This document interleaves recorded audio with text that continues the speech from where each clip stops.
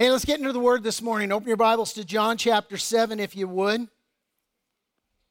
Title of the message this morning is Blinded by Expectations. Blinded by Expectations. Who here has ever been blinded by expectations? Can I see a show of hands? Right? I know for me, on Tuesday, I had a different expectation. Right? I thought how things would go, even though the polls told me otherwise. I had blind expectations, frankly, of a different outcome. And Tuesday night, I couldn't sleep.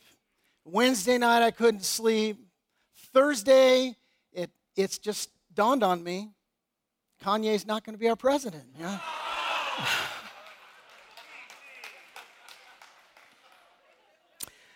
As we continue in our study this morning through the Gospel of John, Jesus isn't running for election here, but he's not who the people were expecting either. And we're going to take a look at that, and we're going to see how that impacts us today.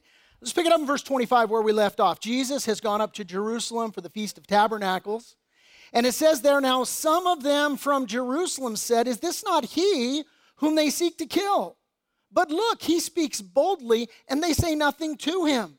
Do the rulers know indeed that this is truly the Christ? You'll recall Jesus had gone up to Jerusalem for the Feast of Tabernacles, didn't go up with his brothers and the caravan going up. He delayed, but being up there, then he went into the temple to preach, right? And so they're like, do they know that this is truly the Christ? However, we know where this man is from. But when the Christ comes, no one knows where he's from. If you were to sketch a rough outline of John chapter 7, basically the chapter breaks down into three sections. You've got disbelief, you've got debate, and then you have division. Disbelief, debate, and division. Sounds like the United States. Over the last couple of weeks, we've looked at the disbelief of Jesus' brothers.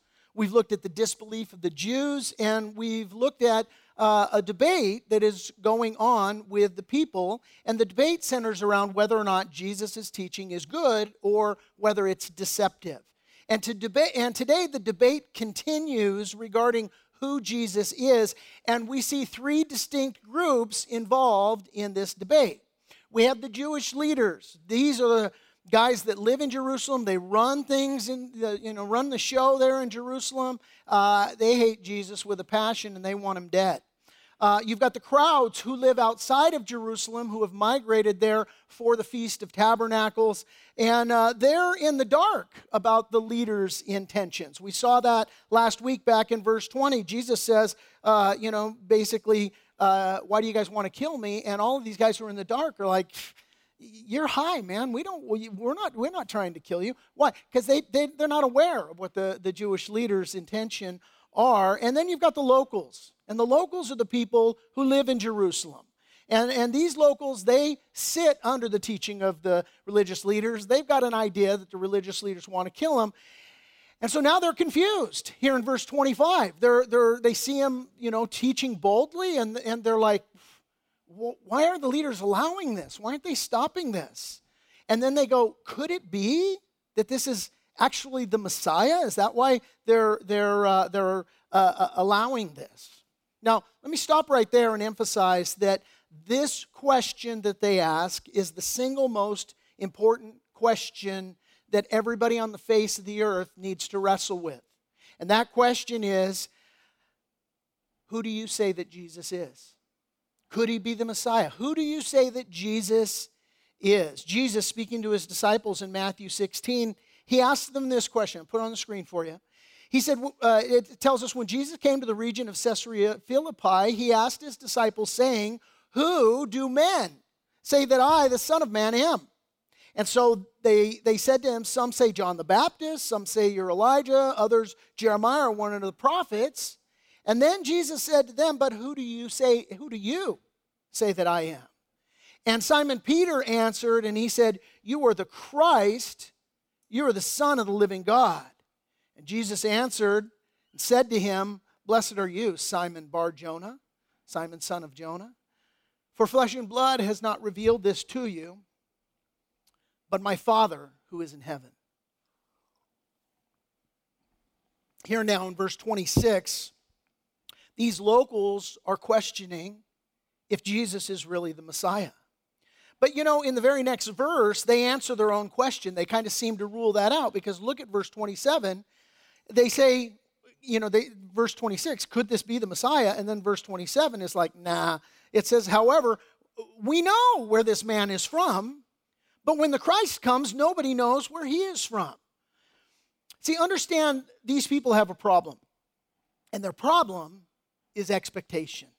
Their problem is that they have a very particular expectation. See, many of the Jews believed that when the Messiah would appear, that he would appear suddenly as if out of nowhere. They based this belief on a few Old Testament scriptures. One of the main ones was in Malachi chapter 3. Again, I'll put it on the screen for you. Malachi writes this, "Behold," this is God speaking through the prophet Malachi, "Behold, I send my messenger, and he will prepare the way before me, and the Lord whom you seek will suddenly come to his temple, even the messenger of the covenant in whom you delight. Behold, he is coming, says the Lord of hosts." Now, understand, the prophet Malachi, he was the last Old Testament prophet through whom God spoke to Israel. Well, that's technically not true. Actually, John the Baptist was the last Old Testament prophet, but in your Old Testament section of your Bible, you'll see that Malachi is the very last book there. And Malachi's words were spoken to Israel, and then God was silent for 400 years before John the Baptist came on the scene. And the silence broken by John the Baptist, right? And that was when the first part of Malachi was fulfilled. That Jesus had, John had gone before Jesus to proclaim the coming of the Messiah, and he was then followed by Jesus. However, the people, as it pertains to the prophecy given by Malachi, they misinterpreted the suddenly part of what Malachi had said, right? Because he says, I'm going to send my messenger, he's going to prepare the way before me, and the Lord whom you seek will suddenly come to his temple. So they thought that was all going to happen at the same time, right? They misinterpreted this suddenly part because they thought it meant that Messiah would appear right after the messenger came, that he would appear suddenly out of thin air, and he would just dramatically come on the scene and set up shop there in Israel. They completely missed or ignored, combination of both, all of the other Old Testament prophecies about the Messiah. The prophecies that spoke of the Messiah being born in Bethlehem. The prophecies that spoke of the Messiah being called a Nazarene. And the biggest thing that they ignored was what Isaiah the prophet wrote about him. Again, put on the screen, Isaiah 53. Isaiah writes, "Who has believed our report, and to whom has the arm of the Lord been revealed? For he shall grow up before him as a tender plant and as a root out of dry ground. He has no form or comeliness, and when we see him, there is no beauty that we should desire him." Now let's break that down. Isaiah prophesied there in verse 2 of Isaiah 55, Isaiah 53, that he, the Messiah, shall grow up before him, God the Father, as a tender plant. And Jesus did grow up. He took on human flesh. He was born in Bethlehem. He was raised in Nazareth, just as it had been prophesied. And Luke chapter 2, speaking of his childhood, tells us that Jesus increased in wisdom and stature and in favor with God and with men. As well, Jesus grew up as a tender plant. In other words, he was of seeming weakness and insignificance. Also, Isaiah prophesied that Jesus would grow up as a root from dry ground. And fulfilling that, Jesus grew up in the Galilee region of Roman-occupied Palestine, right? And so a root from dry ground. And in respect to spiritual and political and standard of living matters, certainly that was dry ground. But the biggest thing these guys missed or ignored was what Isaiah says in the very next verse. It says that he was despised and rejected, a man of sorrows, acquainted with deepest grief. We turned our backs on him and looked the other way. He was despised, and we didn't care. You see, Jesus here, in his first coming, the people are rejecting him. And even though God has told them all of these things beforehand, he doesn't meet their expectations. They've got it all worked out in their head. They think how all of this is going to go down, and because it doesn't happen the way they expect, they're rejecting him.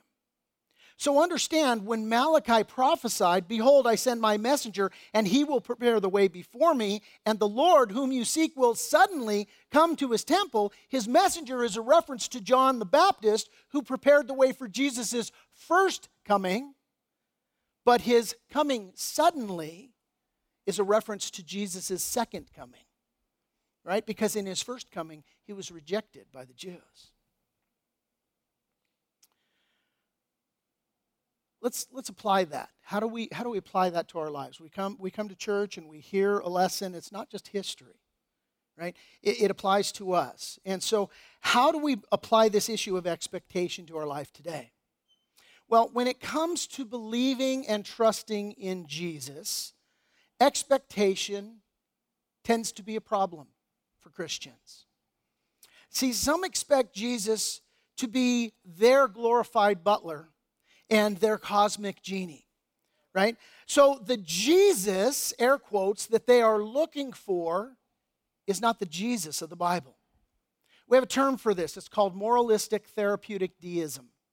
And basically, hey, you believe that there's a God, you believe that he saves sinners, you believe that everybody's good, and that, hey, because I'm not Charles Manson, I get a pass. And moralistic therapeutic deism also believes that basically God's on call, that he created everything and then he split, and now it's like the Hunger Games. Good luck. May the odds ever be in your favor, and you just sort of do your thing. And then when you get in trouble, you pull Jesus out of the trunk and put the spare tire Jesus onto whatever you're going through. And then after you're all done, back in the trunk, and you just keep being the captain of your own ship, right? Others have a problem with expectation where they expect Jesus to reveal himself to them on their own terms. I told you a few weeks ago about a friend of mine. Walked for years professing faith in Jesus Christ, but then decided one day, hey, you know what? Jesus, if he's real, he should do something supernatural to prove to me that he's real. Raising from the dead wasn't enough for him. And so basically he said, he should be able, if God's real, he should move that cup from here to there and prove to me that he exists. And because he won't do that, I'm not going to believe in him. And sadly, my friend has walked away from the Lord, expecting Jesus to operate on your own terms. Others have a problem with expectation because they expect that when they come to Jesus, life is just going to be puppy dogs and butterflies. That everything's going to be great, that it's like, a country western song played backwards. You get your car back, you get your truck back, you get your dog back, you get your wife back, right? But then when persecution comes, they walk away. Jesus described this problem in the parable of the sower in Matthew 13. Jesus said, "But he who received the seed on stony places," the seed stands for the word of God, "this is he who hears the word and immediately receives it with joy, and yet he has no root in himself, but he endures only for a while. For when," take note of that, we'll come back to that, "when tribulation or persecution arises because of the word, immediately he stumbles." See, he had a bad expectation. He expected, hey, when I come to Jesus, it's all going to be uphill from there, or downhill. It's just going to be smooth sailing. Paul told Timothy, 2 Timothy chapter 3, everybody who wants to live a godly life in Christ Jesus will suffer persecution. Will suffer persecution. It's not a matter of if, it's a matter of when. Here's the question of application today. When it comes to expectation, what Jesus are you expecting? Does the Jesus that you're expecting line up with the Jesus of the Bible? Or is it a genie of your own choosing? We got to take a walk with that question, because this is train wrecking the people of Jerusalem and of Israel. Hey, we got a certain expectation that God's got to fit in, and if he doesn't fit into our expectation, we are going to reject him. Huge problem. Now, I told you that the single most important question that everybody on the face of the earth has to answer is, who do you say that Jesus is? And we looked at Jesus challenging his own disciples with the same question in Matthew's gospel. And I want you to notice again there in Matthew 16 how Jesus replies to Peter when he gives him the right answer. Simon Peter answers, says, "You're the Christ, you're the Son of the living God." And notice what Jesus says. He says, "Blessed are you, Simon Bar-Jonah, Simon, son of Jonah, for flesh and blood has not revealed this to you, but my Father who is in heaven." See, Jesus says, Peter, you got that question right because God the Father revealed that to you.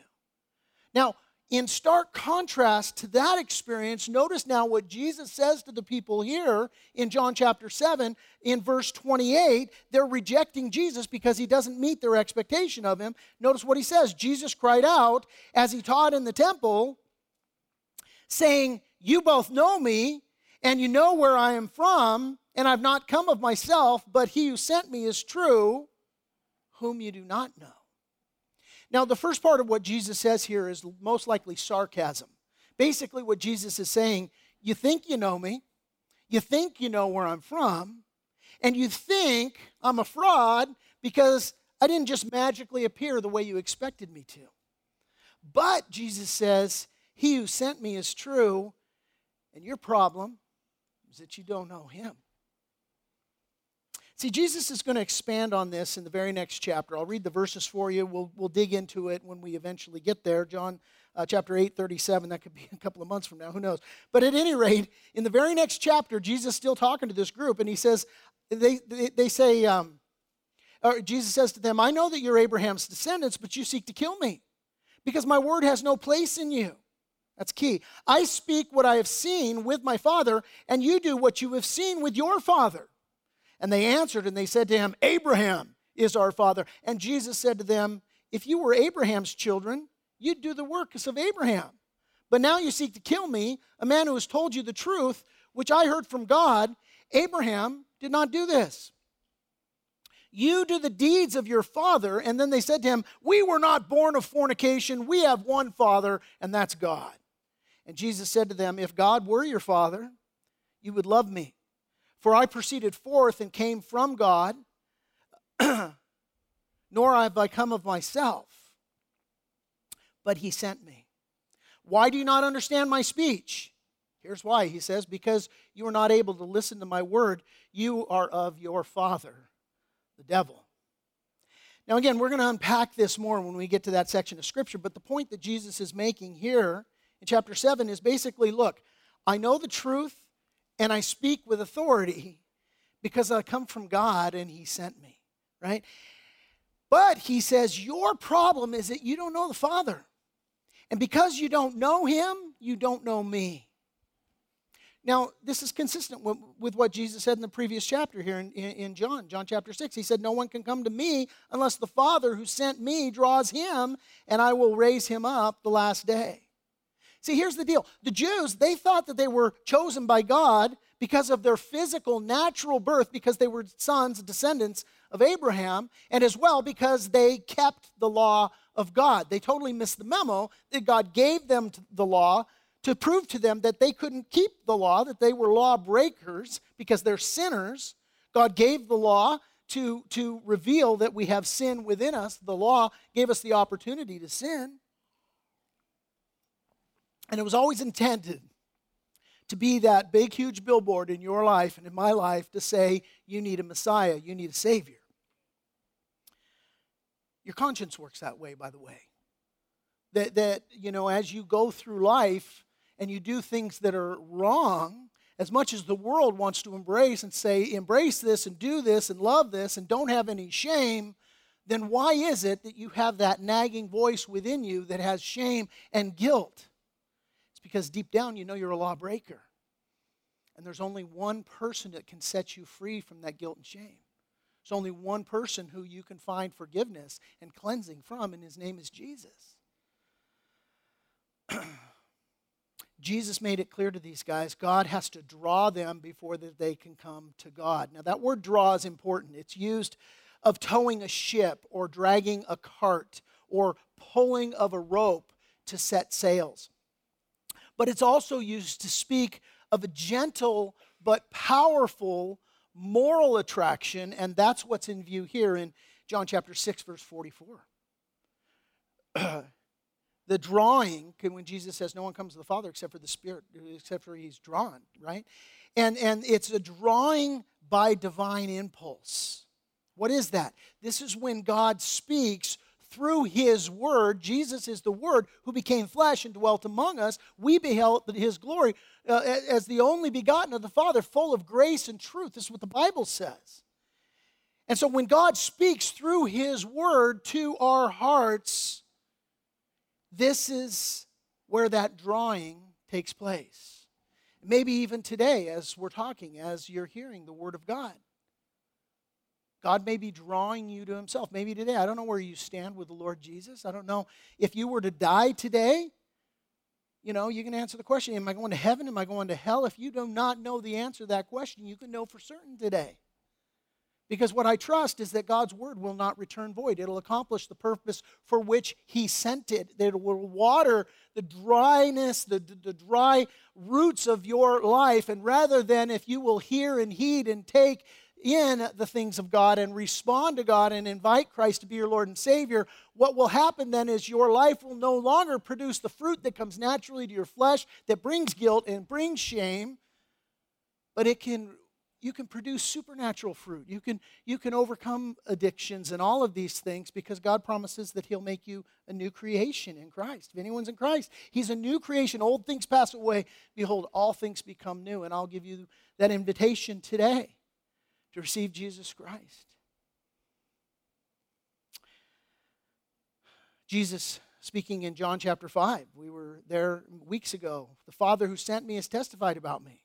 You've never heard his voice or seen him face to face, and you do not have his message in your hearts because you do not believe in me, the one that he sent to you. You search the scriptures because you think that they give you eternal life, but the scriptures point to me. Yet you refuse to come to me to receive this life. Jesus speaking to those who were rejecting Jesus. It didn't fit their expectation of him. Listen, is God speaking to you today? Is he drawing you to hear and to heed the words of Jesus? Hebrews chapter 3, verses 12 through 15 says, be very careful then, dear brothers and sisters. Make sure that your own hearts are not evil and unbelieving, turning you away from the living God. You must warn each other every day while it is still today, so that none of you will be deceived by sin and hardened against God. For if we are faithful to the end, trusting God just as firmly as when we first believe, we will share in all that belongs to Christ. Remember what it says today when you hear his voice. Don't harden your hearts as they did in the rebellion. As the Israelites did in the rebellion. So this is the interaction that's going on. We've got an expectation. You don't meet the expectation. We're going to reject you. But yet, Jesus speaking the truth. And as we close, we see two potential responses to Jesus' message. Jesus says in verse 20 or 28, hey, you don't know me. You think you know where I come from. You think you know all of these things. But listen, I know God. I know him. For I am from him and he sent me. And therefore, here's the two responses. They sought to take him, but no one laid a hand on him because his hour had not yet come. And many of the people, and it should say but many of the people, because this is a dividing of two groups. You've got the one hand, the people who, let's get him. They want to kill him, they want to arrest him, let's get him. But many of the people believed in him. And they said, when the Christ comes, will he do more signs than these which this man has done? Like good grief, like what more can the Christ do than this guy is doing? He's got to be the Christ. See, two reactions to Jesus' message. The one is there's those who reject his message. They want to take him, they want to kill him, and the other, they want to receive his message. They receive it. Here's a point of application as we close this morning. Which one are you? Which one are you?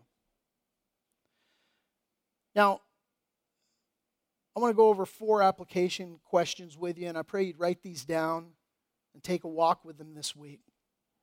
First application question is this: who do I say that Jesus is? Who do I say that Jesus is? Second application question. These will be up after the service, by the way, if you don't get them all written down. Is the Jesus that I'm looking for the Jesus that I need? What Jesus are you looking for? Third question: what do my actions say that Jesus is? This is a great litmus test for you. If you say, hey, look, I value this, I value that, it's the same thing. You take a look at your checkbook register, that'll tell you what you value, right? And so what do your actions say that you believe Jesus is or not? Here's the fourth question: how do my expectations lead me away from Jesus? That's the money question right there. I pray this week you take a walk with that question. How do my expectations lead me away from Jesus? Listen, let me say this, kind of come full circle to where I started. All kidding aside, some of you were expecting a different election outcome this week. And some of you have shared with me that you're struggling, that you have a loss of hope, that this is a train wreck, this is horrible, and all of these things. Let me say this. Donald Trump never was our hope. And Joe Biden will never be our hope. Jesus Christ is our only hope. We may have a citizenship, right? Amen.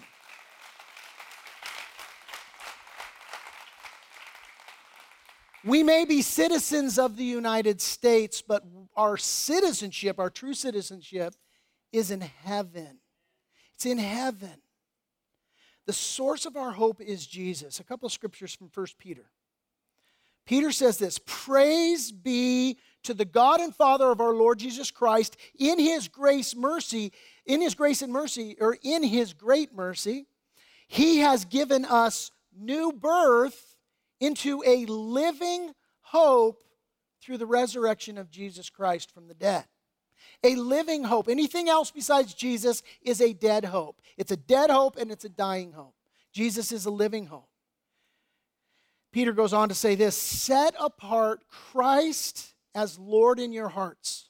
Always be prepared to give an answer to everyone who asks you the reason for the hope that you have. Listen, guys, Jesus is still on the throne. Jesus is still large and in charge. And it doesn't matter what happens, you can trust in him. I just want to close with one illustration. It's not in my notes, but it just comes to my mind. When Brenda and I were dating, I knew I wanted to marry this redhead. And so I sealed that deal quick, man. And so then we went shopping for a ring. And this was, both of us just going, and one of my sisters was dating a jeweler at the time, and so he called us over to his shop to look for diamonds. You ever been through that process where you're picking out the diamond? Man, it feels like a drug deal. The doors are locked, and what they do is they take out these diamonds, and inevitably, what do? They put them against a black backdrop, black velvet, right? Why? Because it catches all of the light, and you see all the facets of this beautiful gem, and it just shines brilliantly against a black background. Listen, Christianity grows best in darkness, right? Not that we have fellowship with the darkness, but that we shine as lights for Jesus Christ. I don't care who's in the office of the presidency. I mean, obviously I do care, but ultimately I don't. Because Jesus is large and in charge, and some of y'all need to hear that today.